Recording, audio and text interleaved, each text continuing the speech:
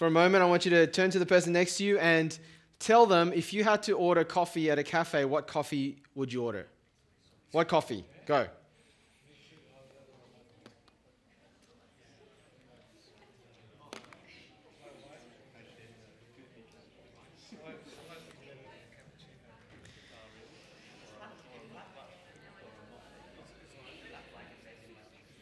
All right, how do we go with that? There's actually a chart on the screen. It's probably too small, I can't see it from here, of all the different kinds of coffee and what they are. And I wonder if you are enough of a coffee or cafe fan to know the differences between, for example, a flat white, a latte, a cappuccino, a short black, a long black.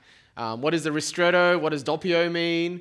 Right? All those kind of words. Do you know what it is? Do you know what the difference is? Just as a show of hands, who would order a flat white? Just boring old flat whites, that's me. Who would go for a cappuccino? Who goes for a latte? Yeah. Who goes for the strong stuff, the long black or the short black? Okay, now, who orders mocha? Go on.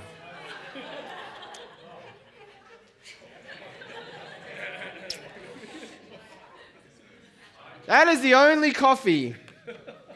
I don't mind if you do anything else, but mocha is a disgrace.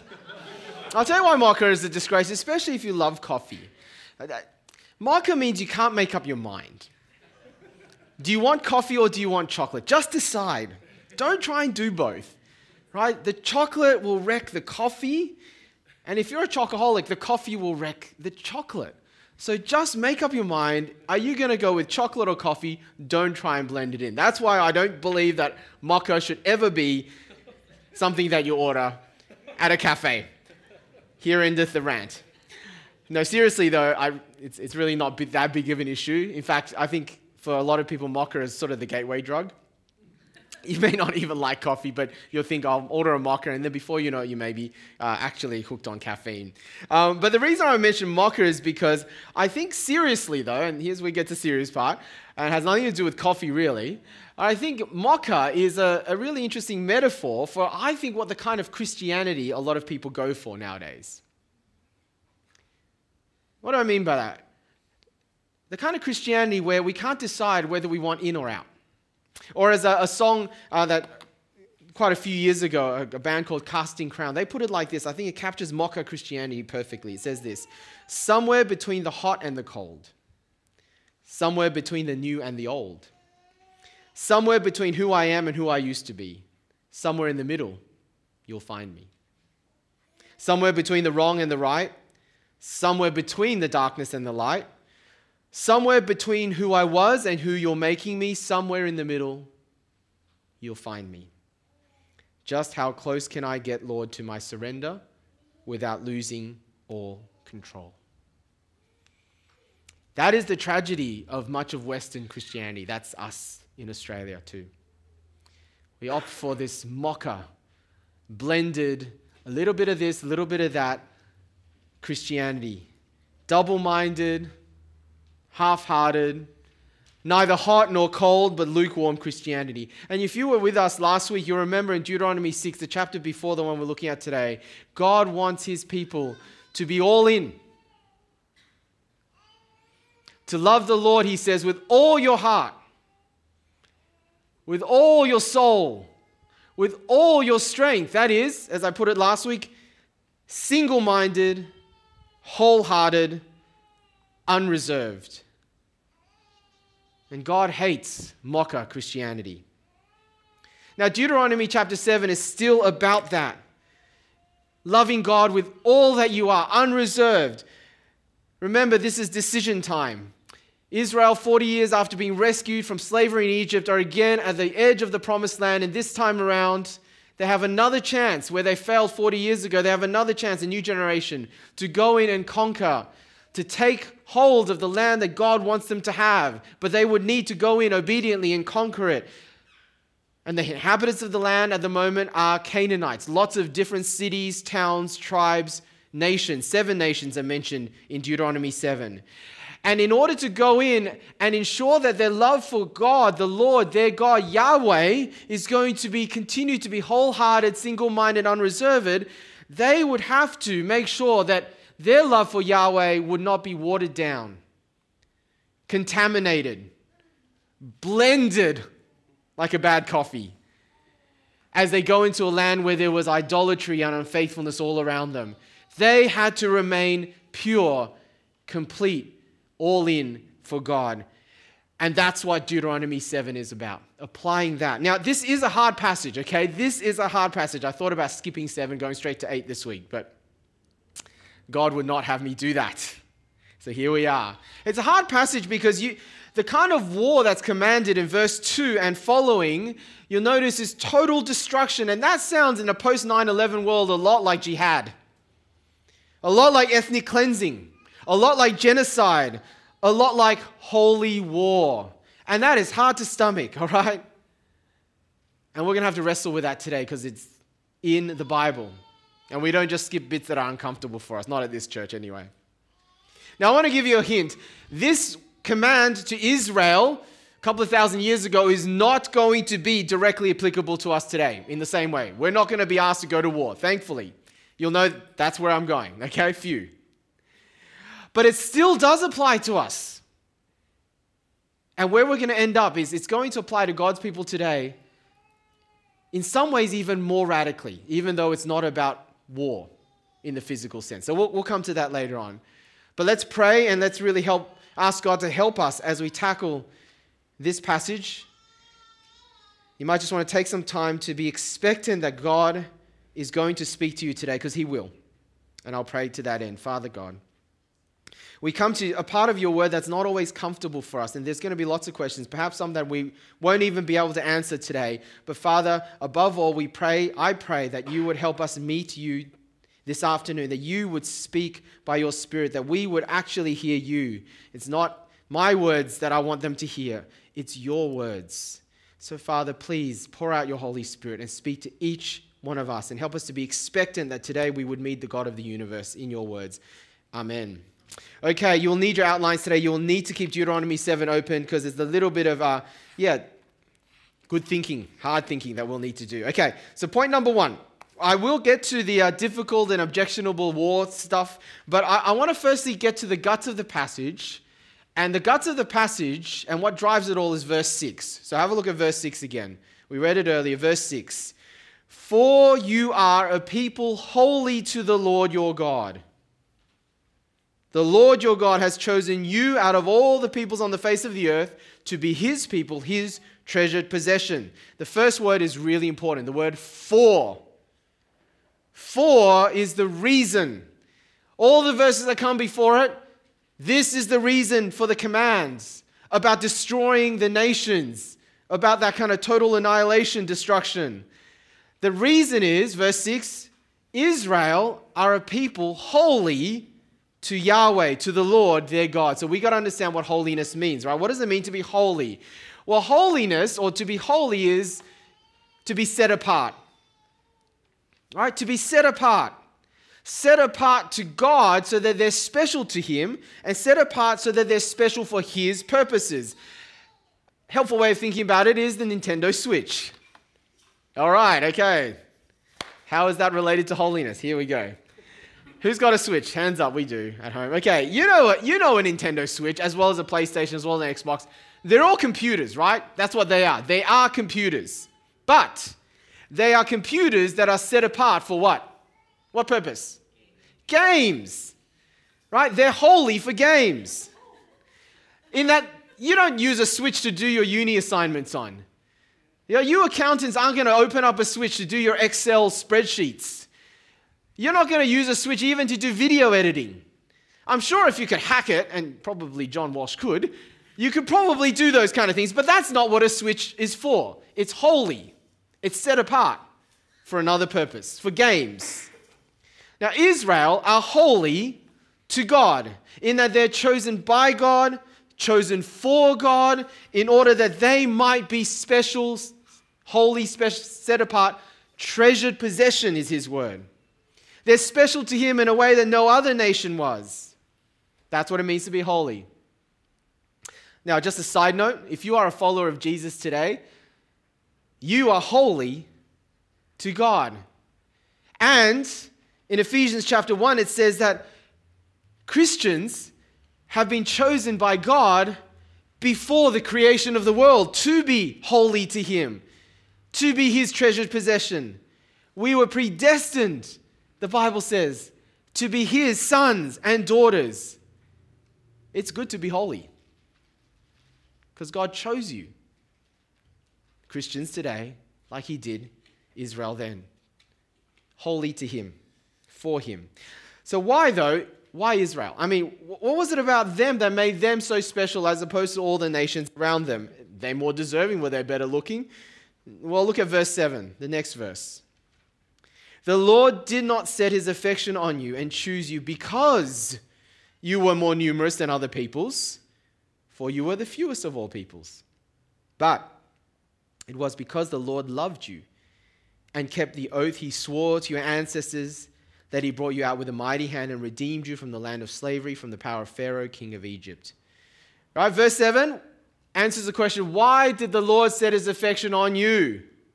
And why did he choose you? Verse 8 gives the answer. It's because he loves you, which actually is not much of an answer. It's like saying, God, why do you love me?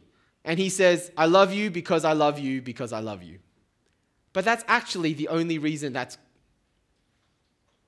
it's actually the only reason that gives you assurance, isn't it? I mean, you think about it. If God says to Israel or to us, I love you because you complete that. I love you because you are a better people, because you are more obedient. I love you because you have something about you that is just so attractive. Or if you're a Christian today, I love you because you have done this or that for me. Then you know what? You can never be absolutely sure that God will keep loving you, can you? If God's reason for loving you is based on your performance or something about you, rather than something about him, that he loves you because he loves you, then you will never be sure. And I just want to say at this point, I think some of us live in that up and down kind of perception of God's love for us. Are you like that? That one week to another, you might feel this week, I've done okay. I read my Bible this week. I managed to get to church this week. God loves me more this week. The next week, I really messed up. Oh gosh, I didn't even have a chance to pray this week. God must love me less this week. Are you in that sort of rut? God loves you because of your performance, rather than what the Bible says. God loves you because he loves you because he loves you. It's because of his initiative, because his choice, because of his goodness, and only because of that he loves you. That was the same for Israel, it's the same for us. All right, so we've got this verses 6, 7, and 8, and these three verses are key to understanding the rest of the chapter. Because being holy, all right, the who you are question, being holy has implications for what you do. Because of who Israel was, that had implications for what they were now to do. Because when you are set apart for God, the God who is pure and just and righteous and loving, then you got to be pure and just and righteous and loving as well. You see, if you're holy to a God like him, like the God of the Bible, that has massive implications for your way of life. It's not just something that happens to you once and you ignore it. No, it changes everything. Who you are flows into what you do. And here in Deuteronomy 7, that flows into how they were now to interact with the inhabitants of the land, how they were now to take hold of the promises that God gave them. And so there are appropriate and inappropriate ways for Israel to act from now on, just like there are appropriate and inappropriate ways for you to use your Nintendo Switch. Okay? Don't use them to do your taxes. Use them to play games. Because a Switch is holy for games. And God's people are holy for God's purposes. So, in that context, let's come to point number 2. One way that Israel, and this is not the only way, but the way that we're going to talk about in Deuteronomy 7, one way that they were to apply holiness is the conquest of the promised land. And verse 2, remember again, pretty stark words. He says, you must destroy them totally. Now that word, it's a couple of words, but they come from the same Hebrew root. The word in Hebrew, you can say this with me. So in a moment I'm going to get you to say some Hebrew with me, because it's a fun word to say, because it involves using your spit. It's the word cherem. Can you do that? Cherem? Cherem, right? Cherem You gotta get that. Yeah. Cherem. That word has religious, ceremonial connotations, ideas. To put it in English, it's a destruction, yes, totally destroy, it says, but it's a consecration destruction, I'll call it, a consecration destruction. To consecrate is to make something sacred. All right, to set something apart. It's related to the word holy. Holy, sacred, same idea. Okay, so a consecration destruction, or cherem, is to destroy or conquer, the way that they were to do war, destroy things in a way that sets these things that are about to destroy, sets them apart, give them over to God. All right? That's what it means. It's a religious idea. It's to give them over to God. This is for you, God. And so that meant that even as they conquered these people, they were to take no plunder. All right? Usually in war, that's part of the fun of war, right? You go and you destroy, you conquer, and then you get to take the silver and the gold. But no, not cherem. Everything was to be destroyed and given over to God. But it also meant not just plunder. Other parts of the Bible, it's in Joshua, it's in Exodus, and this is where the really difficult part. It meant that as they went to a city and conquered it, total destruction, or cherem, or consecration destruction, not only meant that the fighting men were to be killed, civilian men were also to be killed. Not only the men were to be killed, the women were to be killed. Not only the women, but the children were to be killed. Not only the men, women, and children, but the animals were to be killed. It was like scorched earth. No survivors, right? No plunder, everything given over in destruction, consecrated to God. That's what we're talking about here, annihilation. And in terms of the religion and culture of that city that you were to conquer, or the nation, it was total destruction. Wipe them from the memory of the earth. Culture, religion, language even, gone. Now that is cherem. And we, understandably, and people all through the centuries, not just us today, have real problems with it. Because this sounds so wrong, doesn't it? I mean, how could God order something like that? Are we even talking about the same God? Well, I'm not going to have all the answers. Not even close. I have put down a link for you if you want to chase it up. It's quite a long chapter from a commentary that lists a lot more things that I'm not going to be able to talk about, so have a look at it when you get home. But I will just mention 4 points below. Again, this is just trying to get us into maybe a beginning of the way of thinking about it. It's not going to answer all our questions, all of our objections. But let's see how we go, okay? The first one I think we need to keep in mind is this. Horrible as they are, that these commands are unique and unrepeatable. All right, this kind of war, cherem, consecration, destruction, is only applied to these wars against these Canaanite cities and lands and nations at this time in Israel's history. Only those, no more. Not before nor afterwards is it ever applied again to Israel and what they were to do to other nations. In fact, we know this also because in Deuteronomy chapter 20, don't turn to it, but in chapter 20, you're going to get a list of general instructions about war. At the end of it, it will also mention the cherem, the consecration destruction, but the majority of the chapter is about all the other instances of war. And you've actually found out that by ancient standards, all the other instructions about war are pretty good, if there's such a good thing. Okay? I mean, in that, if Israel were to choose to take other cities that weren't consecrated to God in this way, well, they could do it, but first they had to offer peace. And if the city surrenders, then they were to spare all the women and children and non-fighting people. And if the city did go to war, they couldn't also kill everyone, right? They were to limit the amount of damage. And in fact, it even limits the number of trees they could destroy, because God even cares about the environment. Okay, that's the normal kind of war. And in ancient standards, that is pretty humanitarian in terms of war policy. So do you see what I mean? God had, at this point in time, right, only unique, unrepeatable war instructions about these particular conquests in these particular cities. God had decided that the land of Canaan, when it came to that point in history, were to be given to his special people in that way. But It was unique. It was unrepeatable. It wasn't to be repeated in their history, and it's certainly not to be repeated in our history. You got that? So that's number one. It doesn't make it easier to stomach, but we've got to know that these are unique and unrepeatable commands. Number two, we're still talking about war, though. Okay, we are still talking about war, and really there is no such thing as a good war. Those of you who were alive to remember the first war where on the screens we saw the kind of technology that we had now was Desert Storm 1, so when the US first invaded Iraq. And we saw these images, and you've seen them all, because even if you weren't alive during Desert Storm 1, nowadays you see what? Satellite images, black and white. It's almost like a computer game, a smart bomb or a drone, hit a target. And it's pretty clinical, right? You don't see any blood, you don't see any destruction, you don't even see any people. Right? And that's the impression of war that we're now given, that it's precise, it's clinical, but that's not actually the reality, and that's just a good PR exercise. Because really there is nothing clean and clinical about war. War is horrible.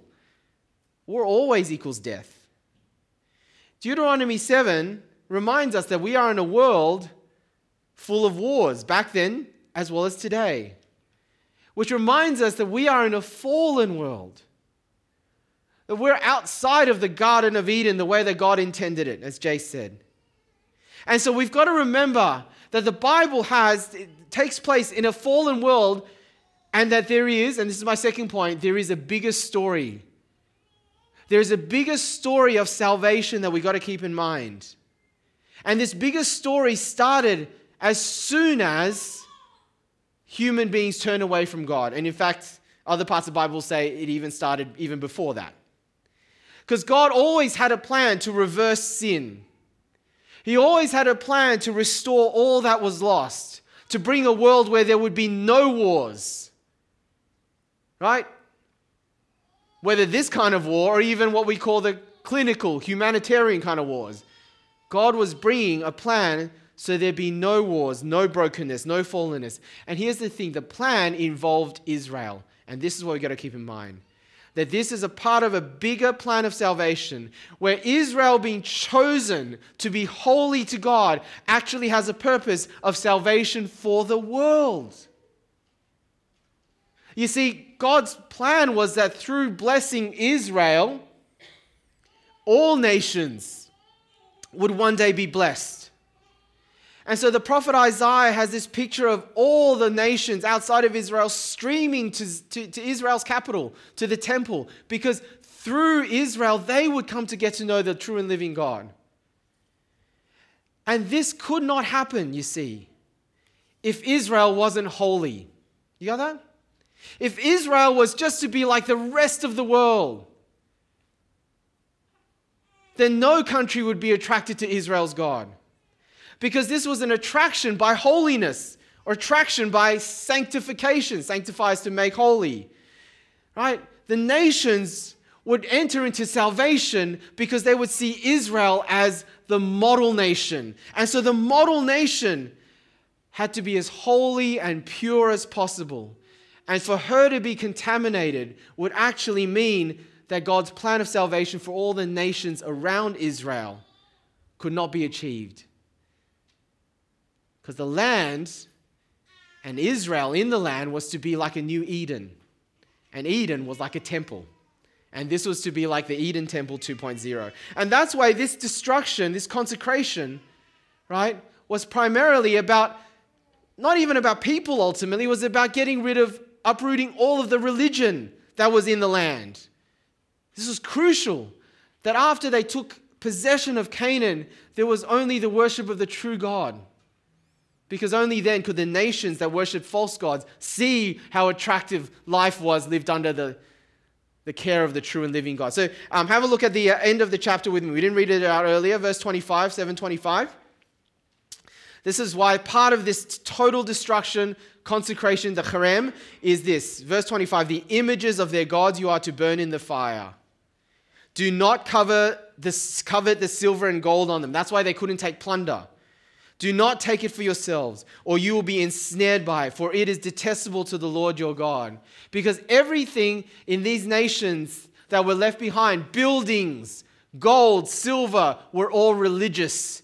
And every single religious item, every single item that was left had the potential of contaminating and taking God's holy people away from their calling and their holiness. And the salvation of the world was at stake. That's the bigger picture. It's a little bit like cleaning out a wound. Imagine if you had no antibiotics and you had this festering, disgusting, pussy, smelly wound. Right? What would it take to clean it out? Right? It's going to be painful to clean it out, because you would have to dig through all of the pus and the gunk, and it would be really painful. But if you didn't do that, then you were going to be liable to have it infected again. It had to be a complete clean out. And that's kind of what was going on with the land of Canaan. God needed to have a brand new slate, a clean place where his people could then achieve their purpose as being holy and attract the world. Okay, so that's a bigger picture of salvation. But thirdly, there is also another bigger story, and it's of judgment. So have a look. I'm going to show you chapter 9, verse 4. Really important passage, a few chapters on. After the Lord your God has driven them out before you, do not say to yourself, the Lord has brought me here to take possession of this land because of my righteousness. No, it is on account of the wickedness of these nations that the Lord is going to drive them out before you. It's not because of your righteousness or your integrity that you're going in to take possession of their land, but account of the wickedness of those nations. The Lord your God will drive them out before you to accomplish what he swore to your fathers, to Abraham, Isaac, and Jacob. Okay, at that unique, unrepeatable time, you see what that passage is saying? God was using Israel at that unique, unrepeatable time as an instrument of judgment against a particularly and thoroughly wicked people. You see, for God to devote people to that kind of complete destruction means that this is a wickedness that I don't think we have any concept of the scale. Because only in 2 other times in history has God ever ordered that kind of destruction. One was the flood in Noah's day. The other was Sodom and Gomorrah. You can read about them in the book of Genesis, okay? No other time has God ordered this kind of destruction. None. Which means the level of wickedness must be so wicked that we can't even... So this week, I listened to a podcast. And the podcast was about the work of International Justice Mission, a Christian organization, rescuing people from slavery. And in particular, this was talking about cyber sex trafficking of children in Southeast Asia. And one of the kids they rescued was a baby. Can you understand that? They rescued a baby who was going to be used for cyber sex trafficking and abuse. Right? Just a baby, not even a toddler, a baby. And what was really heartbreaking was this. In 70% of these cases, the people that sell their children to cyber sex traffickers and abusers are their own family members. Their mums, their dads, their grandparents, their uncles, their aunties, 70%, their own family are selling children for abuse. Or you think of Africa, child soldiers are taught to kill. Where schoolgirls are abducted and raped. This is the wickedness of our world, all right? And yet, have a think about this, yet in none of those circumstances, those times, did God ever, and has God ever completely destroyed them. So what must be going on in Canaan at that time must have been wicked beyond our imagination. Do you see what I'm saying? I don't think we can barely imagine the level of wickedness that must have been there for God to have decided at that time and in that place that he would use Israel as an instrument of total destruction. Now you see what God was doing in a passage like Genesis 15. I don't have time to read all of it. But towards the end, when God is promising Abraham, who's the father of the nation of Israel, and he's saying, Abraham, in 400 years' time, your descendants will now come and take this land of Canaan. He's prophesying about the time that we're reading about in Deuteronomy. But notice that bit in red. He says, in the 4th generation, your descendants will come back here. Why wait? For the sin of the Amorites or Canaanites have not yet reached its full measure. God was willing to wait 400 years until the wickedness of these particular people got to such a measure that there was just no longer any recourse. Do you see what I mean? God is slow to anger. And so the level of wickedness that God was bringing about, the level of judgment, must have meant that the wickedness was so saturated. We do have archaeological as well as biblical evidence of the kind of thing they did in Canaan. There was a god that they worshipped called Moloch. And Moloch was known for being the kind of god you offered your own children to, child sacrifice. But how they do it? Set up a big metal, bronze probably, statue. They would heat the statue up from within or underneath. And then the priest would take a child, put it on the burning hands of the statue, and the child would essentially get incinerated, burnt to death live. And that was the offering to the kind of God that the Canaanites worshipped. We have this myth about innocent, pristine people before they get touched by civilizations all being kind of happy and, wearing no clothes, and everyone was much happier until civilization came. It's really generally not the case, right? So many cultures involve things like this, child sacrifice, and it was that kind of thing that was happening in Canaan. So make no mistake, these nations would have had to be saturated with wickedness to a degree that we couldn't understand if we tried, and their time was up. So in a sense, if we have a problem with Deuteronomy 7, then we probably have a bigger problem with God's judgment as a whole. Because it's the same thing he did when he commanded the flood. It's the same thing he did when he commanded the destruction of those two cities, Sodom and Gomorrah. Our question sometimes, and really is, well, why should God judge at all? If he's a God of love, shouldn't there be no judgment? But I hope you've seen that if we're looking at a bigger picture of salvation, a bigger story of salvation, then God could not be loving if he were not just. Remember the wound. If he were to leave sin infecting his world like a disgusting, contaminated wound and do nothing about cleaning out the wound, then there would be no healing, yeah? If he didn't care about our world enough to judge it, then he does not love our world. Now, we also need to remember, too, that God's justice is fair in that everything that he said he would do to the Canaanite nations, he actually says to his people, if you get led astray and you start worshiping other gods and you become like the Canaanites, it's going to happen to you too. All right, you see that in verses 9 to 10. We don't have time to read it out. But eventually, this is what happens to Israel. We only know of about half a dozen or so Canaanite cities that Israel did obey God when it came to this kind of command.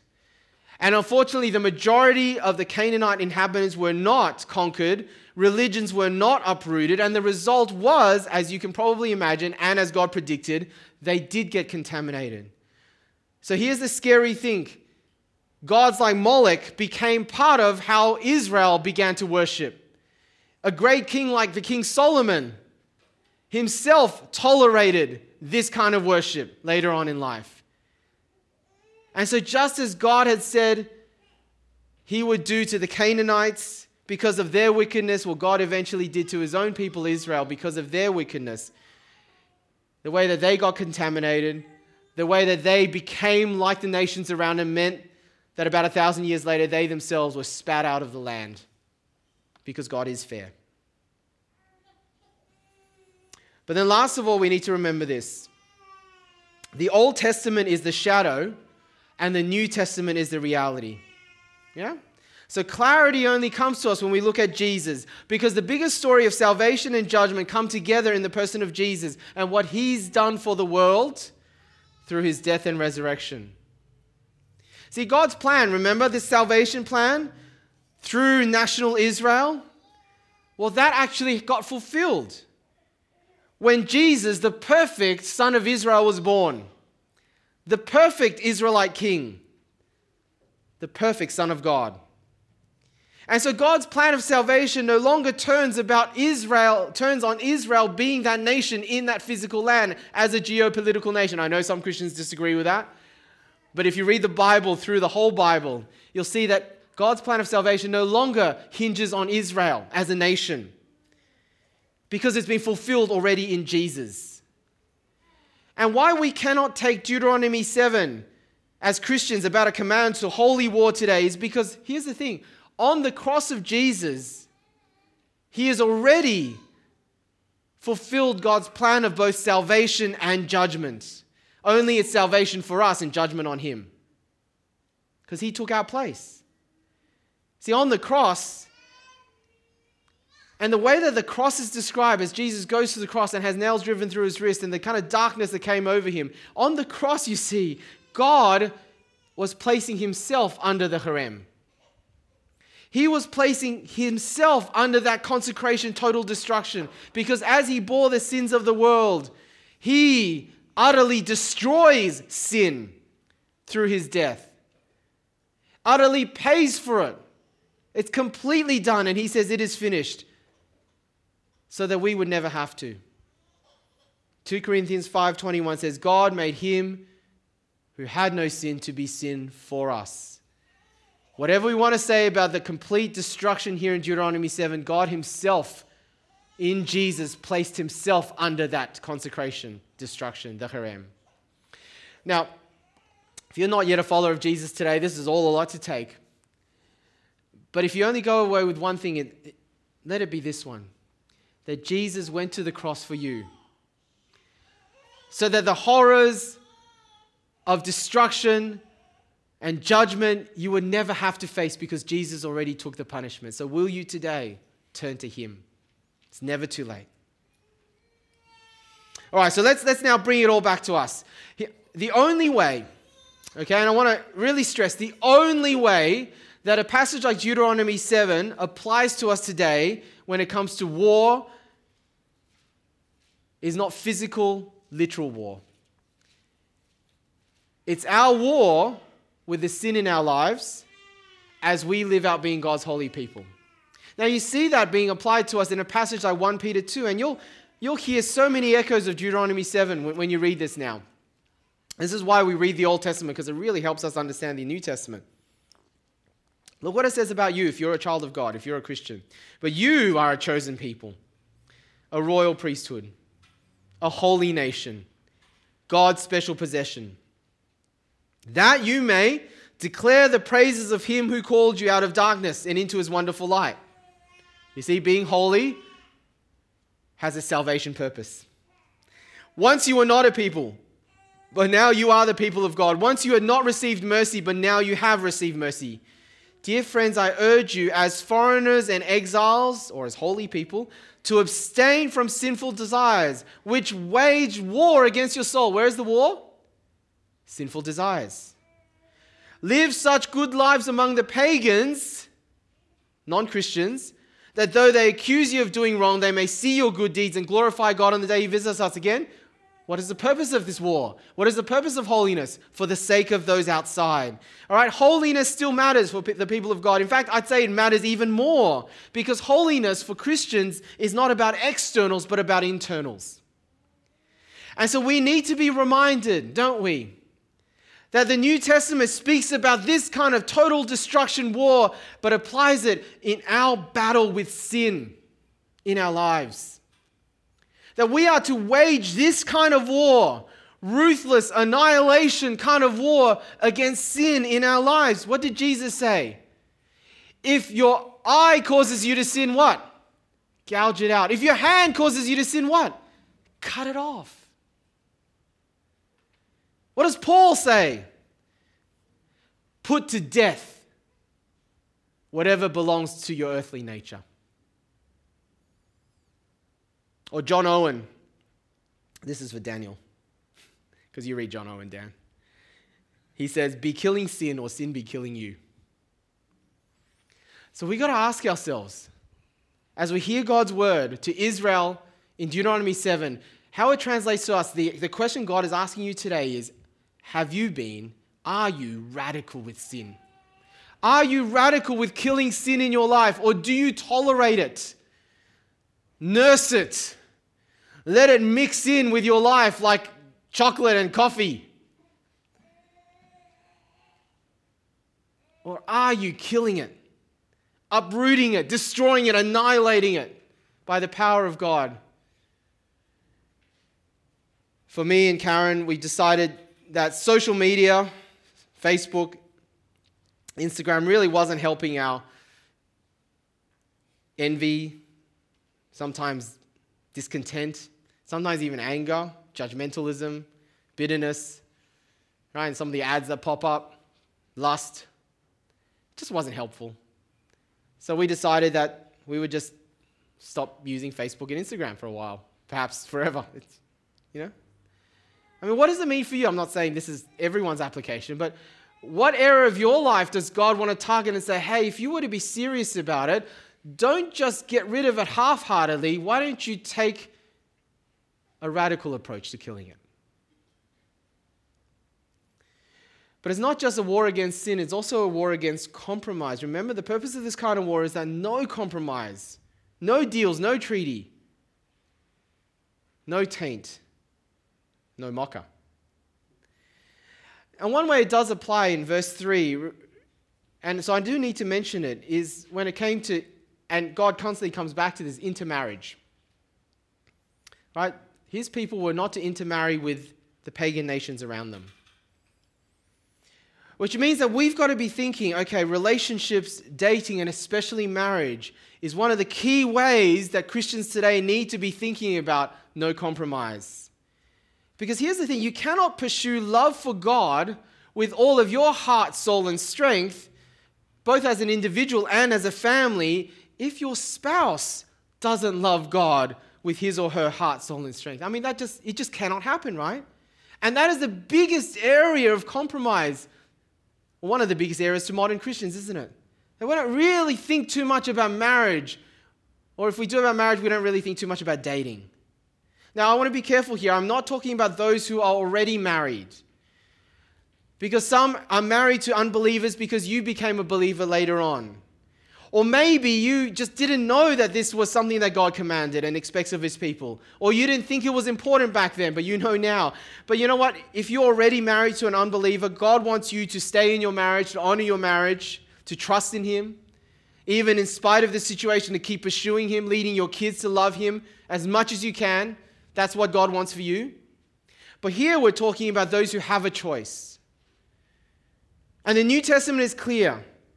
If you are single and you have a choice, whether you're never married, divorced, widowed, when you have a choice, the New Testament is clear. Marry in the Lord. Marry a fellow believer. And I wonder if there are going to be enough of us to stand up and say, I would rather never marry or never marry again. I would rather be single than compromise on that. Because I think this is one of the ways that God is speaking to us today. Let me tell you about James as I close. James was an ardent atheist. In fact, he prided himself as a young man to be able to argue and out-argue any Christian.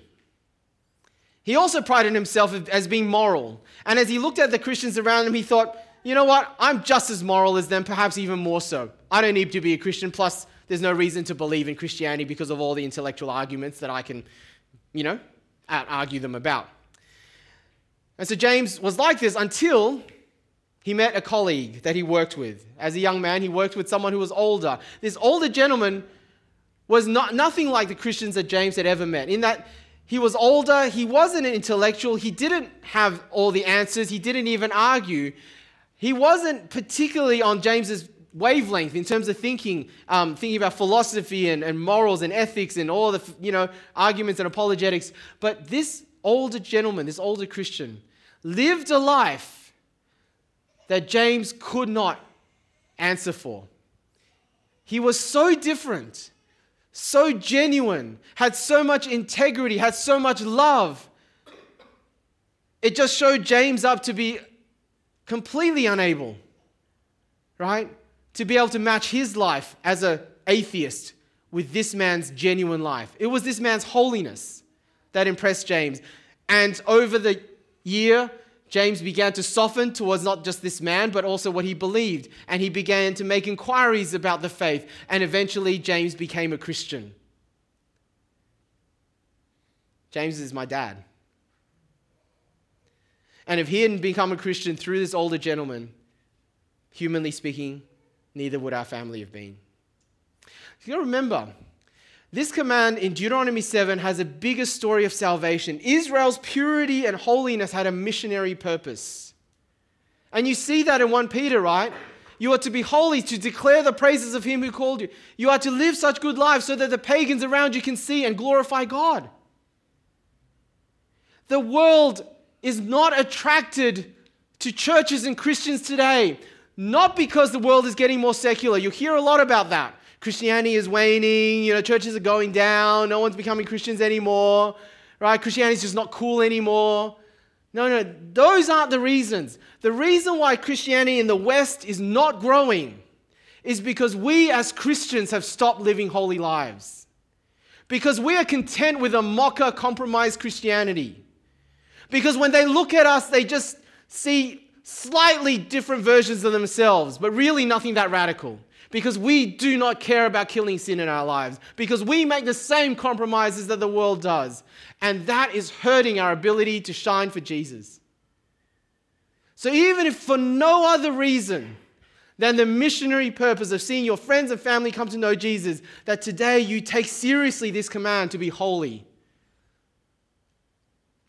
then that would be good enough, wouldn't it? But of course there are other reasons. And that is because God loves you. He made you his. You are his treasured possession. You are holy. So be holy. Let's get the band up. We need to sing. Running out of time.